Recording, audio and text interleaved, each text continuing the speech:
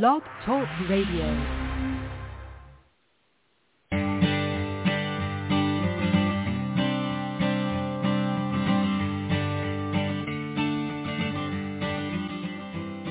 Hi, and welcome to The Art of Film Funding. I'm your co-host, Claire Papin, along with Carol Dean, author of the best-selling book, The Art of Film Funding.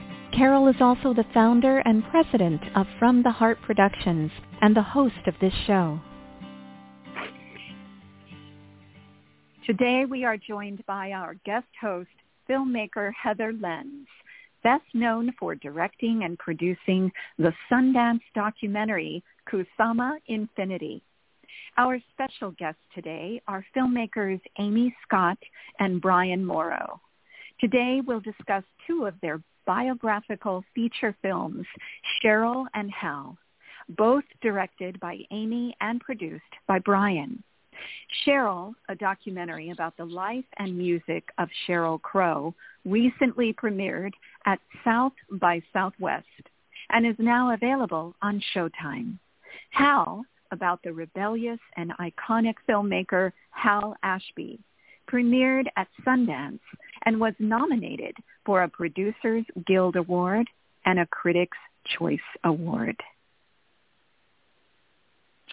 Thank you so much, Claire, for the introduction, and thank you so much, Amy and Brian, for being here. And just for clarity, Amy directed the two films we're going to talk about today, and Brian produced them.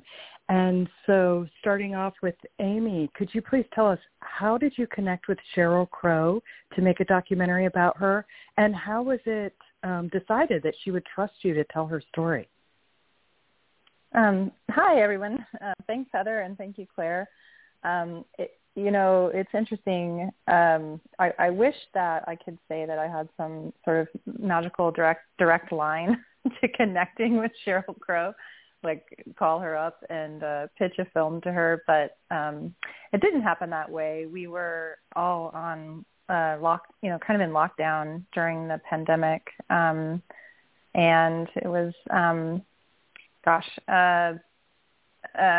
Jude Hope Harris, they are a producer from Gunpowder and Sky, had seen Brian and I's first film, HAL, about Hal Ashby, and they really loved the film. And Sheryl had done I think it's called a Words and Music. It was basically like an audio, without the book, but it's sort of an audiobook storytelling version of her life for Audible that was produced by Gunpowder and Sky.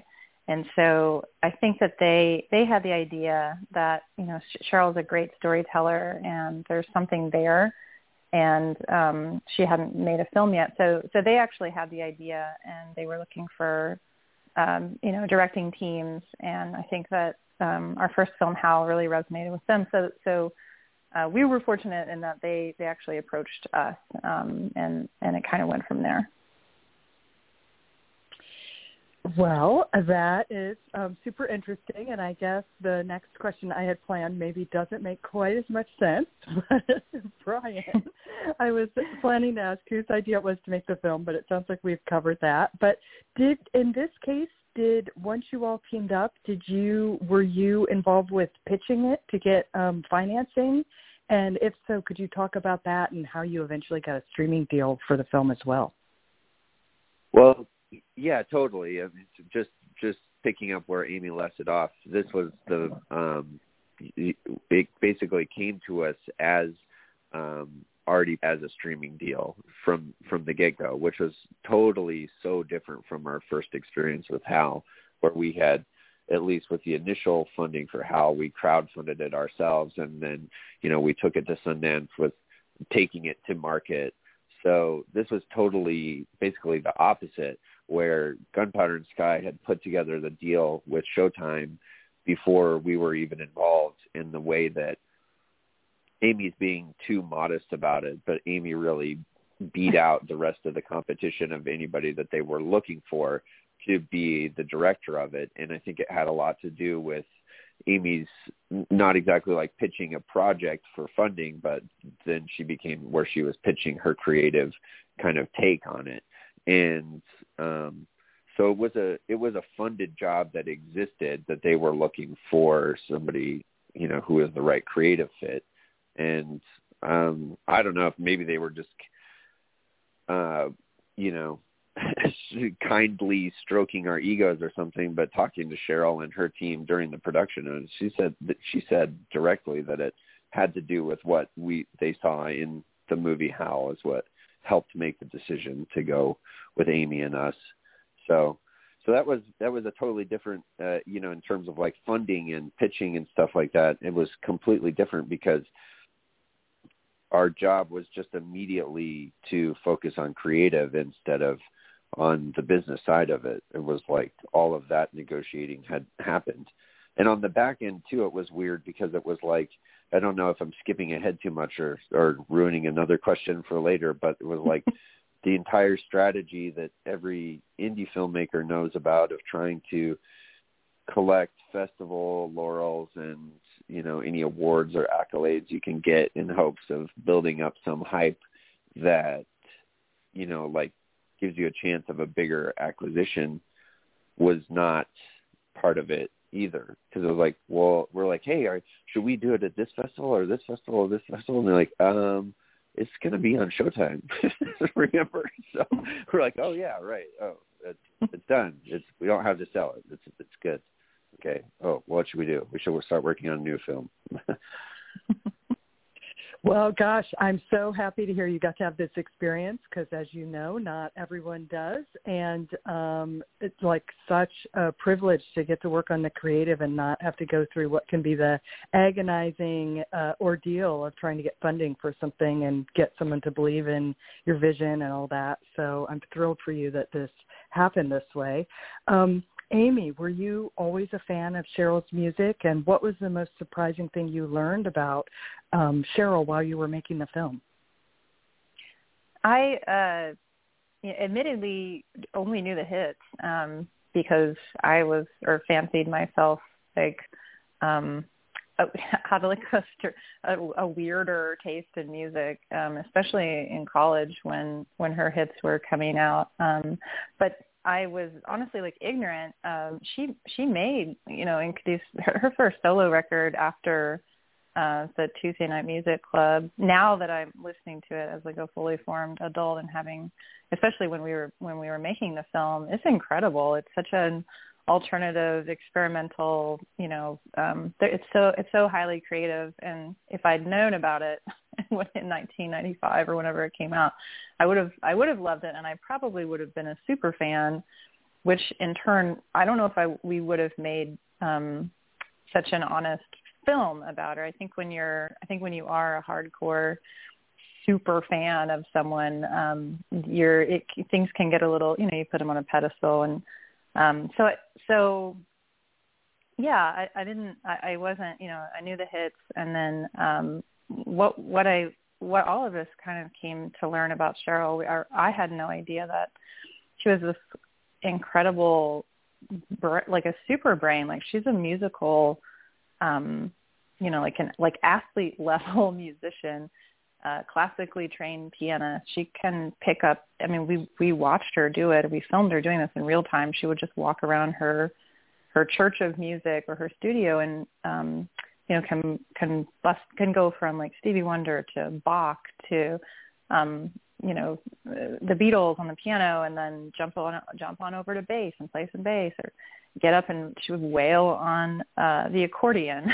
And so I had no idea her level of musicianship. And I think beyond that, as a person, she's really, really funny. And she's got she's intelligent, super intelligent, and with intelligence comes, just like a great sense of humor. So we spent a lot of time just, she was cracking us up the entire time, and that was just something that I didn't know going into it. So she is so funny, and I would say that everyone on our small crew we're super fans now. Yeah. She's great, which was another very lucky. It was lucky to jump into a bio about somebody who's still alive. Another huge difference from Hal, as we were talking to luminaries and people who knew him or people who his work influenced, but, making Sheryl is alive and she's telling her own story. So it was very lucky as filmmakers that she's actually a really cool person, not just a really talented musician and a funny person, but somebody who is lighthearted and down to earth about her own story, even though it has some pretty crazy twists and turns. Yeah, I think it comes through in the film that she's very warm and just a great subject. So, Brian, you already mentioned that you had already a distribution deal in place. You weren't under pressure, as so many indie filmmakers are, to try to get into some amazing festival to hopefully get someone to pay attention to your work and as you know, so many indie filmmakers take on personal debt to make their films, but you didn't have to do all that, but you still got into a great festival, and I wonder if you could talk about your festival experience with the film and just the experience of sharing it with audiences. Sure, totally. Well, first of all, it was just, I think for everybody who was there to be able to be back in festivals in person at South by was in the spring was really just like a wild whiplash after being so disconnected and all the festivals going virtual and stuff. So this was one of the first ones that was back in person, and it was thrilling to be able to share work and be around our colleagues again. And even though, the pressures that you're talking about are brutal, and I know that well, and the strain and stress of, everybody trying to finish their film right before they get to Sundance, for instance, and then everybody gets sick at Sundance and stuff. Like, I missed it. I wanted it again. I wanted some of that back. And so not only did we get to go back and do that as the filmmaking crew, but Sheryl was there and she did press with us, or I guess rather she let us come along with her while she did press. She was totally, she just gave us a big public hug all the way through the thing. She's just constantly heaping praises on Amy and our team, and just taking time with like everybody and our whole crew on the red carpet. There's some of our favorite photos that we were shooting on our own on the side of Sheryl with our editor Matt Season on the red carpet together and yelling out for our DP who had gone to try to use the bathroom before the show started and screaming his name to get him to come take a picture with her. And it was just so fun. The whole thing was so fun. And I mean, it was great to not be under pressure to take it to market, but you still do want it to be, there's a different, it's a double-edged blade where with the streaming thing, it's like you still do hope that somebody sees it and notices, because, there's just so many options streaming-wise that you do kind of it's nice to know that you don't have the pressure to try to get somebody in a bidding war over it, but you also hope that anyone watches it because everybody has so many options. It's like you work away and pour your heart into something, and it kind of, in some ways, missed trying to collect accolades or awards from festivals for it, because that way at least I would know that at least our filmmaking community would know about it and see it. Yeah, I would add, it's just it's a different kind of pressure, and it was totally our first rodeo with this kind of a situation. I mean, having a streaming deal is having a streaming deal with a subject like Sheryl, a person like Sheryl, is like winning the lottery. So we're always cognizant that that it was this amazing opportunity, but on the flip side, it's a very different kind of pressure to kind of answer to a giant streaming network, because we don't approach things like, oh, it's a job for hire. That's not how we roll, and that's why I think we got hired for this, because we take everything like this is a work that we want this to be cinematic, and we want the storytelling to be we want this to stand out, so it's not just another little thumbnail of content that you swipe through. So even down to like haggling over the poster design. Like, we took that extreme, we took it really seriously. And I always got the feeling like, oh my God, they must be just laughing at us because, we're like, almost, we just, I don't know. It was, the pressure was still there. It just transformed. We took it really personally. Kind of pressure. Personally, yes. Yeah, we were probably so annoying to the apologies if anyone at Showtime is listening to this, and we are sorry for being so annoying, naive filmmakers who really, really care about about the layout of the credit block at the bottom of the poster. Well, obviously you do amazing work, so I'm sure everyone at Showtime loves you. So, Amy, this is the second feature documentary you've directed. We've already heard a little bit about some of the differences, but still, I would love it. First of all, if you could just talk a little bit about who Hal Ashby is, for anyone who doesn't know, who originated the idea for that, how did you get the rights, and all of that. How did that come together? Oh, gosh. Well, Hal Ashby is like a seminal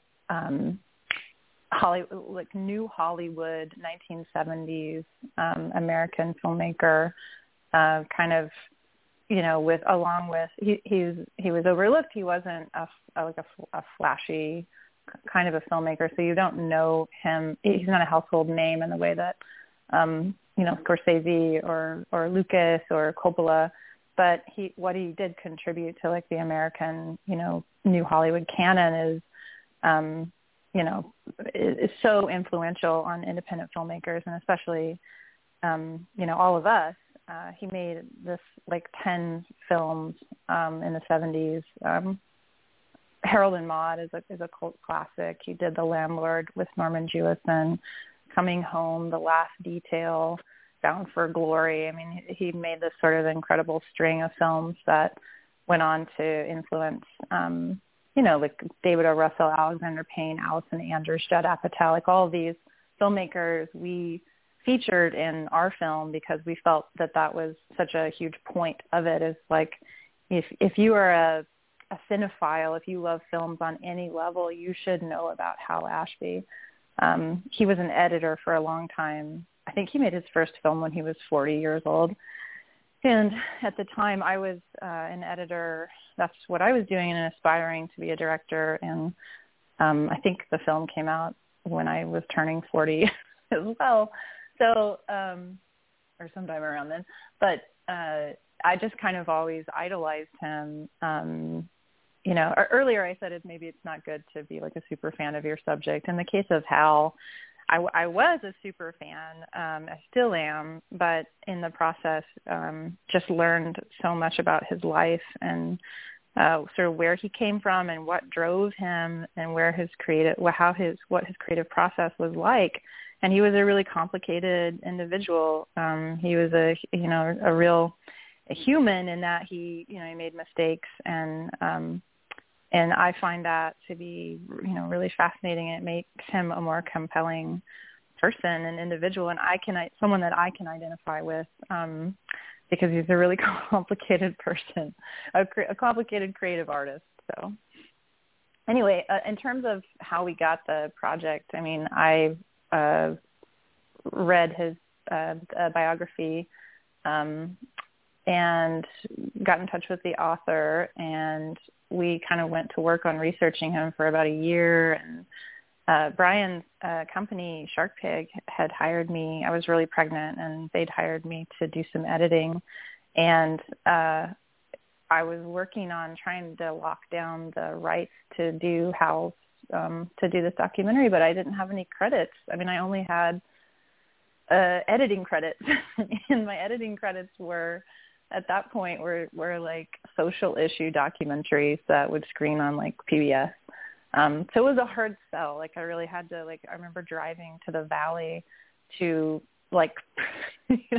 present my vision to the executor of Hal's estate, which was essentially his accountant. I mean, it was like the whole scene was just ridiculous. He had an old school answering machine with a mini cassette recorder. I remember sitting at his desk like, oh my God, I'm trapped in it is 1975 in this room, or it's more like 1981. It felt like, and somehow like sold them on my vision. And then I was like, oh shit, I need actually, if we're gonna make it though, like I need like experienced people. I need like an experienced team. I need producers. Oh my god.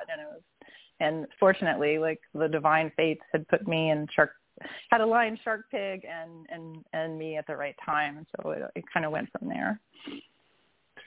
Not that we were any more experienced. I mean, I love that you're saying that you needed experienced people, and I'm sorry that all you got was us, because we also didn't have any credits.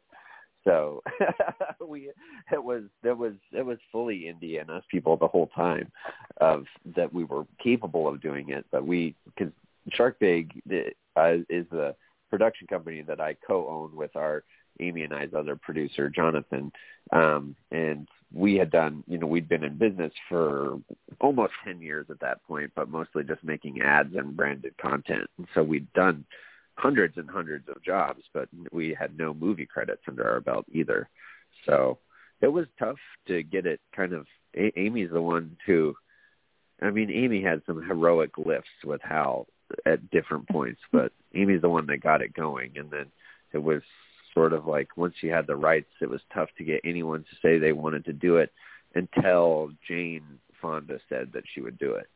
And once that first, she kind of kicked the snowball down the hill, and it started growing from there. Once you have somebody, then you can get somebody else. And then once you have that list of, here's the people who are in it, and it's all these luminaries, then it was like people started to line up to be in it, which was really great. And that has to do with Hal, too, because they wanted to do it for him. Yeah. Well, it's an amazing film. One of the things I really love about it are the cutaway shots you did with the vintage telephones that are like avocado green or mustard yellow, and then there's like typewriters, and as time passes, it's like an early, 80s keyboard kind of thing, and you see the passage of time. But the shots are really gorgeous. They look like they're out of, Mad Men or something. The just the extreme close-ups on these different things, like someone rolling a joint and all of this stuff. It just really adds to the vibe. And do you have anything to say about working on those? Well, I will say that Brian and I are co-directing a film right now, like officially co-directing, and I would say that what you're talking about is very much Brian Morrow, and our art director Sarah Pott. She's incredible. That was like a really big, because I didn't realize the level that you could storytell, that you could sort of put your mark on a film in that way. Like I was like, kind of had my head in, these interviews, and wasn't really thinking about the larger picture creatively, how we could add these things that would just really embellish and sort of elevate, just have it be this fun thing to look at. And so rolling a joint and the telephones and all that was definitely Brian's, that was your mark on that for sure, one of many, but that definitely was. And it was really fun to shoot those things.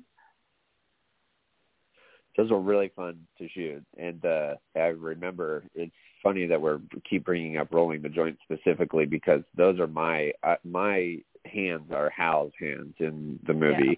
Yeah. And I'm actually really, really terrible at rolling joints. But I'm not. Trying to do the first one, and we had it all lit and framed up and everything. Right? Okay, go ahead. It looks great. Roll a joint. And I'll start trying to do it, and I can see everyone's face turning into a frown and going, Brian, didn't you go to college? I mean, what are you doing? It really betrayed a lot about what kind of a person you were in college. I was like, oh God, just give it to me. I got this. We're gonna roll you. I was like, maybe it should be almost done already, or I'm sorry guys, I'm not so good at this part, surprisingly. But yeah, all the details I love that you remember those details about the phone, and that it went into the 80s and stuff. And that's totally, HAL has 3 different director of photographies, which speaks to how long it lasted and how independently done it was, that it was piecemealing even together crew at times in that way. And all of them were great, but at the end, the director of photography who was shooting all those recreation scenes is the the director of photography who did Sheryl with us, Jonathan Narducci, and him in combination with Sarah Pott, getting all that, all those props and making them period specific and building out all those little vignettes. We just sort of locked ourselves away. We blacked out the studio and just shot in there for, I think, 2 days, but it was like over 100 shots or something to plow through, and we did it right at the very end. We were doing the shot of the mimeograph, I think, a day before we needed to send it off to color for Sundance deadline to make it. It's like ridiculous. But that was a really fun part of it for sure. Yeah, well, I love those shots. I think they're amazing. And Brian, it sounds like you need to get like a hand model shot in the credits. And I say this because recently I was talking to someone who was working on a project, and I read, unfortunately I don't remember this person's name, but they have a credit as a hand model in Art School Confidential. Have you ever seen that film? Oh, yeah. Sounds like maybe not, but if you haven't, worth a watch. It's a sort of wild, crazy indie film. But anyways, someone's listed as the hand model who was doing the drawings, and I was just like loving that they got that credit. But anyway, off topic here. So well, no, it's not. It's in Brian and Jonathan's hands are also in Sheryl as well, like pouring a drink and holding up the poetry book. And then my daughters are also cast as young Sheryl, so we try to put everyone in the movies as well. I love that. Well, we've talked about already some of the challenges of all sorts of challenges facing indie filmmakers. Is there anything in particular, Brian, you would like to add about the challenges associated with making biographical documentaries about high-profile people? Yeah, sure. There's I guess I feel like there's, especially with like reality TV being so prevalent and us becoming so used to that format, which is sort of more of a short-term sensationalism. It's like reality TV is fun because you can take little moments that are actually pretty meaningless, like, oh, we were all drunk at the beach and so-and-so said, what? And it turns it into like this whole thing that lasts through the commercial break, and then you have a recap of it in that episode. Like, they take a little nothing moment and turn it into a huge thing. And when you're trying to do something, like that encapsulates or has a story that is pretty sweeping through somebody's entire life, it's like there's obviously actually way too much material in someone's life, in anyone's life, much less a high profile, somebody who lived a life where they were, famous or like having big accomplishments and in the public space.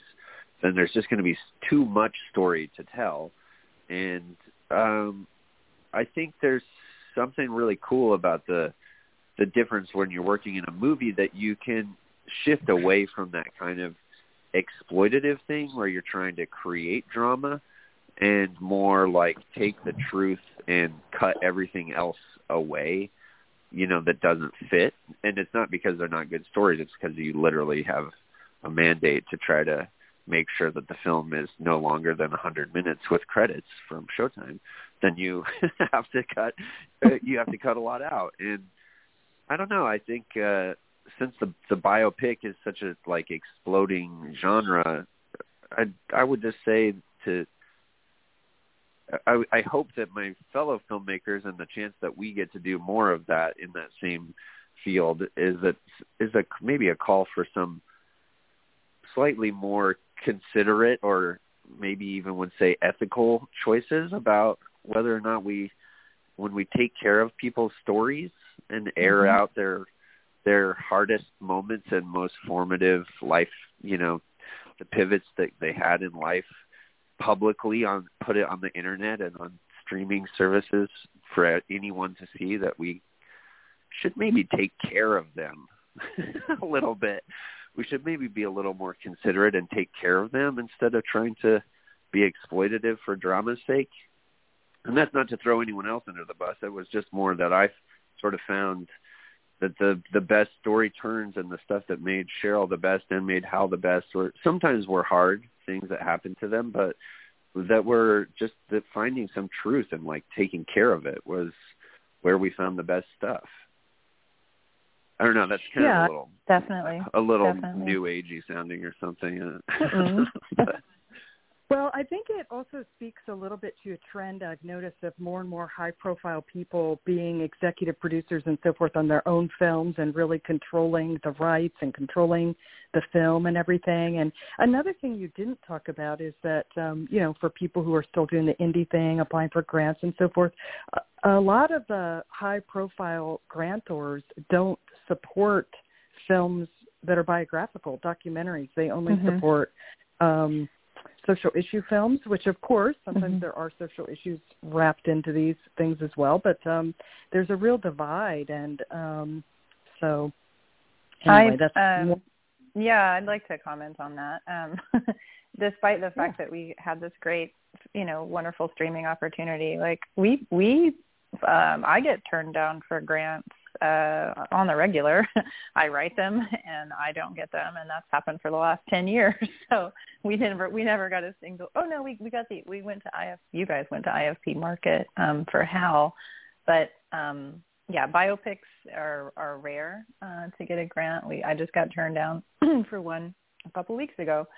So we're still in the trenches, like you don't, and that's another thing. We're so naive because after we made the HAL film, we thought, oh God, we're going to get all these, it's going to sell. And it was, Brian and I were talking about this yesterday. Like it was, of course, like our luck that it was the year that Netflix decided to disrupt the market and sit it out. And it made, it was awful. We couldn't sell the film for anywhere close to what we spent it, and Brian's company kind of you eat it. I mean, you eat it financially, and hope that it pays off in the long run, long term.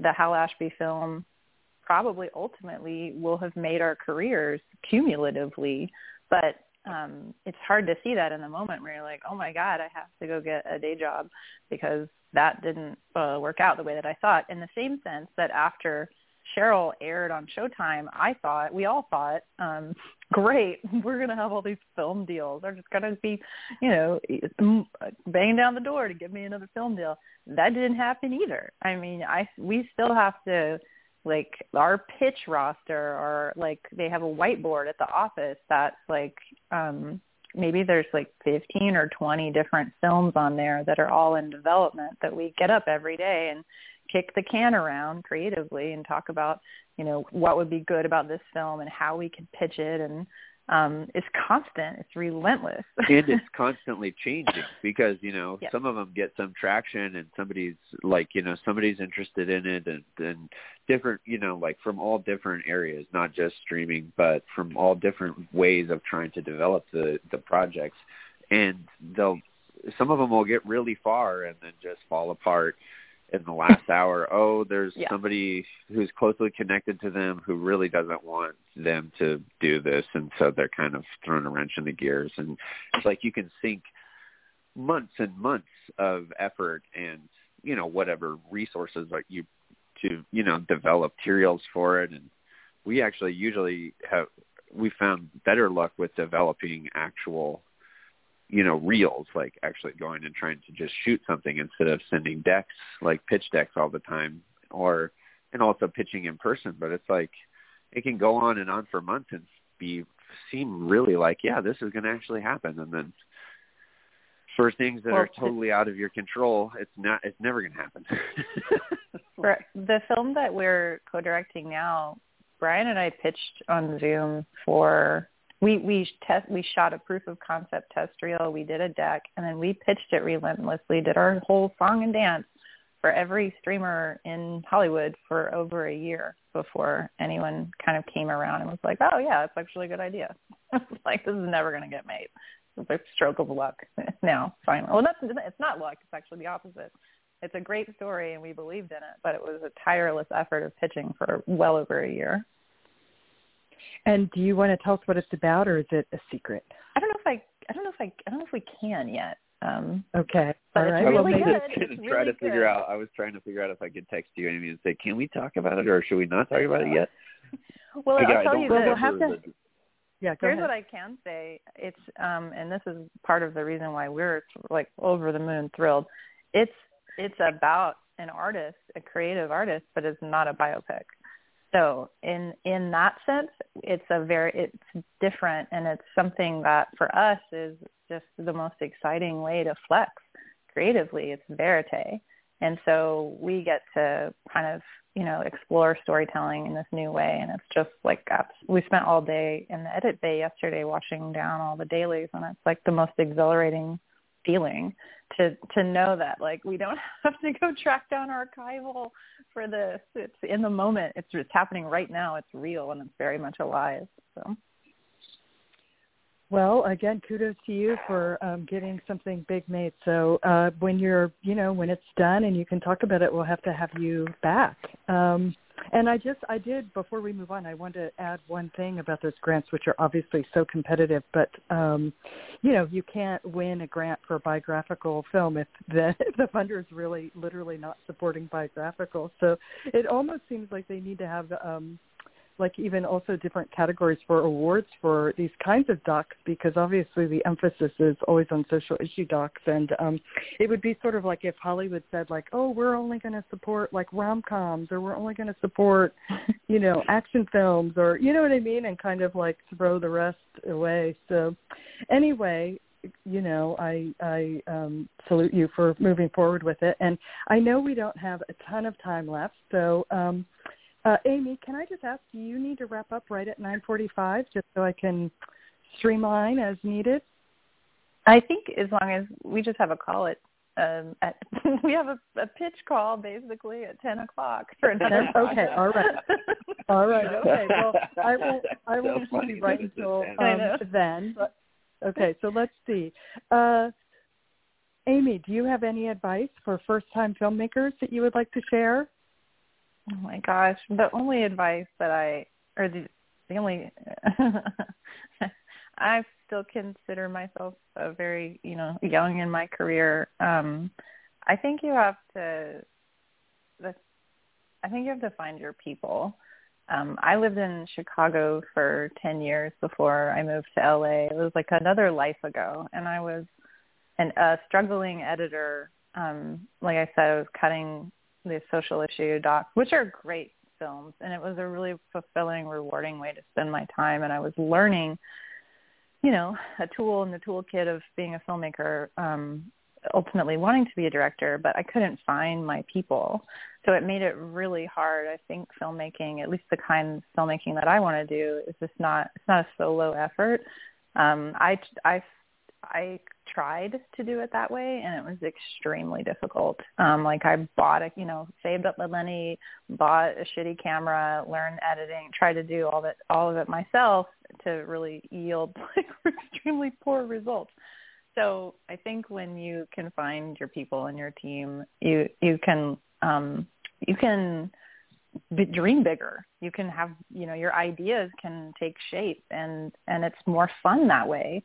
So that was my kind of, when I finally moved to LA, and I found this group of filmmakers, Shark Pig, and then everyone that sort of works with them. Brian mentioned our DP. He's extremely creative. Our editor is extremely creative. He's also a director. Like, there's just a posse of people that can change hats at any moment, and we all are supporting each other's ideas. So for me, that was a real game changer, and probably the most meaningful step that I could do beyond, like, you can go to film school.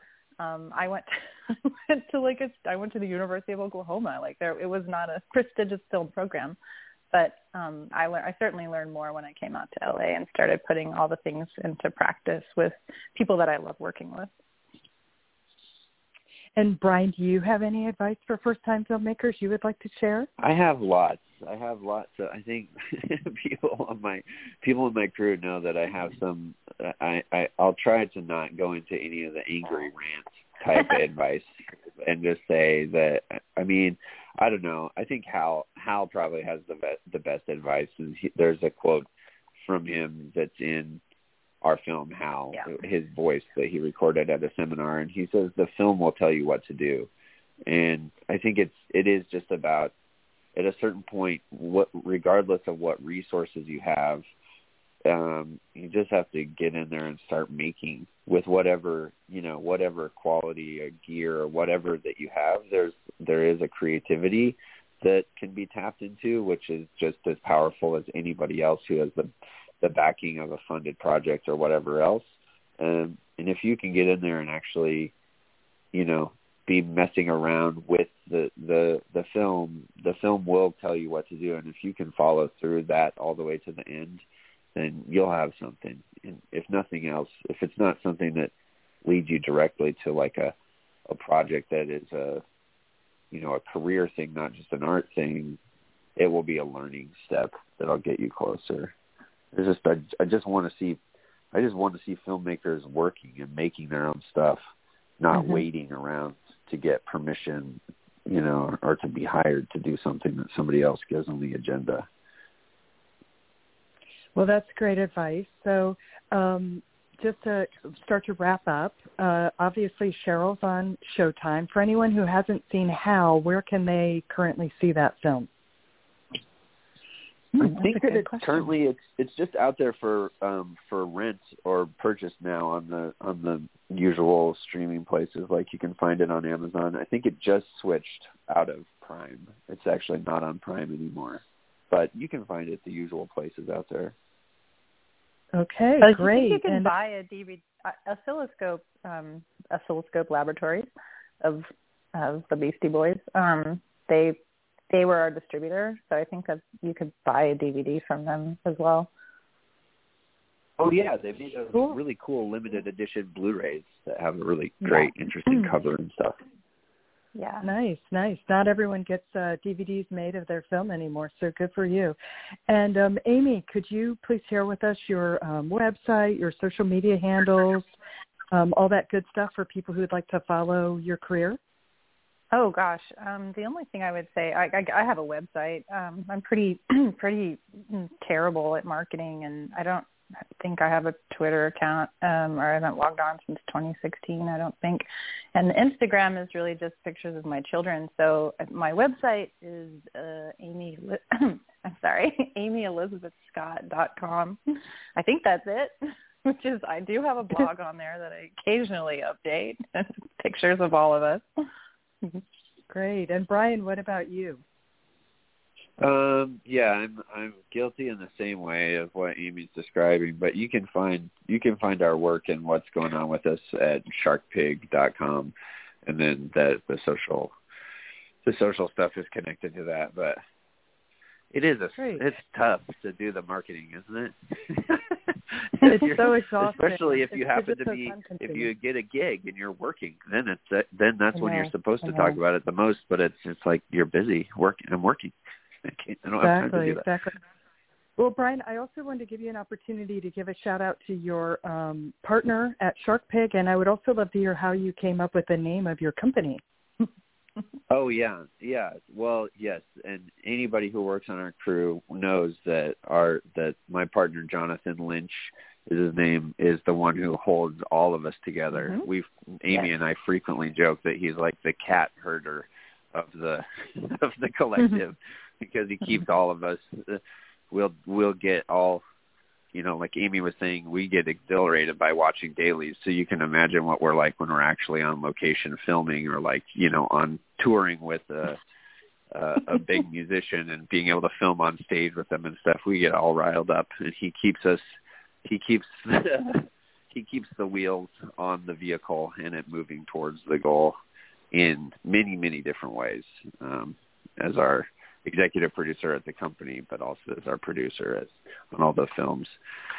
And I wish I had a better story about how we came up with the name Shark Pig, but what I can say is that we worked as crew guys in LA for 8 years or something, when we started talking about the question of why don't we just start our own company and get our own clients, and then going back, how do you get clients if you don't have a company, and how do you make a company if you don't have clients?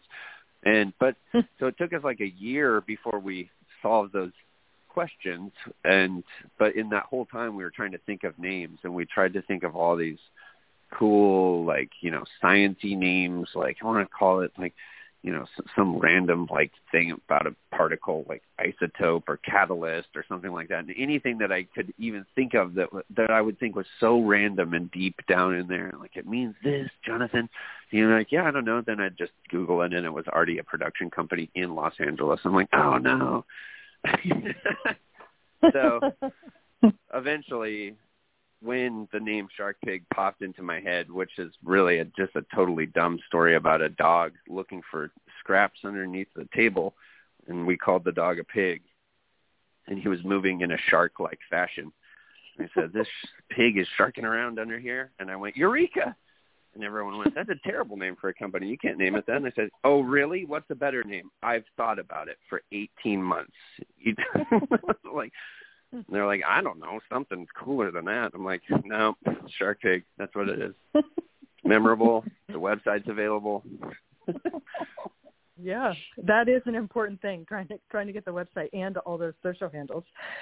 Is there any final thing either of you would like to share with us before we close out and you go prep for that pitch? Oh, goodness. Well, thanks for having us on.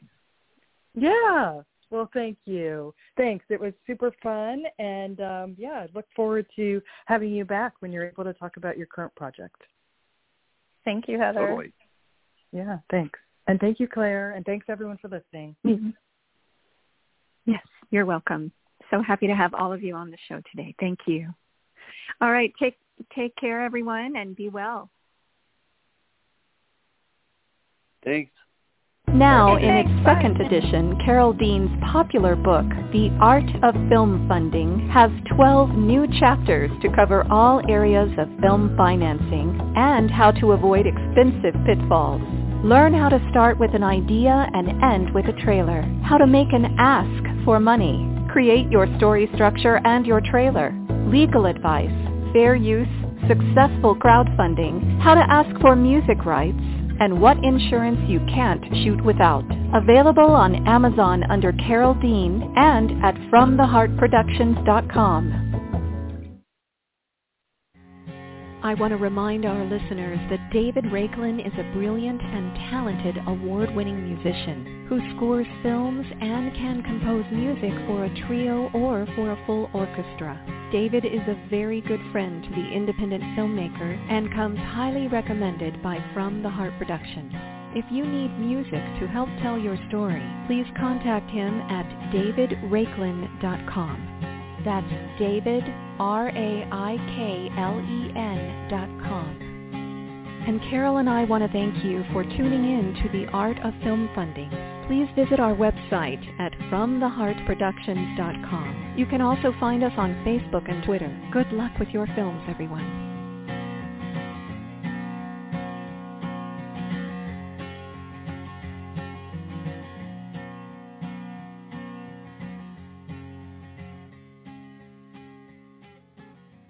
Step into the world of power, loyalty, and luck. I'm gonna make him an offer he can't refuse. With family, cannolis, and spins mean everything. Now, you wanna get mixed up in the family business. Introducing The Godfather at ChumbaCasino.com. Test your luck in the shadowy world of The Godfather slot. Someday, I will call upon you to do a service for me. Play The Godfather now at ChumbaCasino.com. Welcome to the family. VGW Group. No purchase necessary. Void where prohibited by law. See terms and conditions. 18+.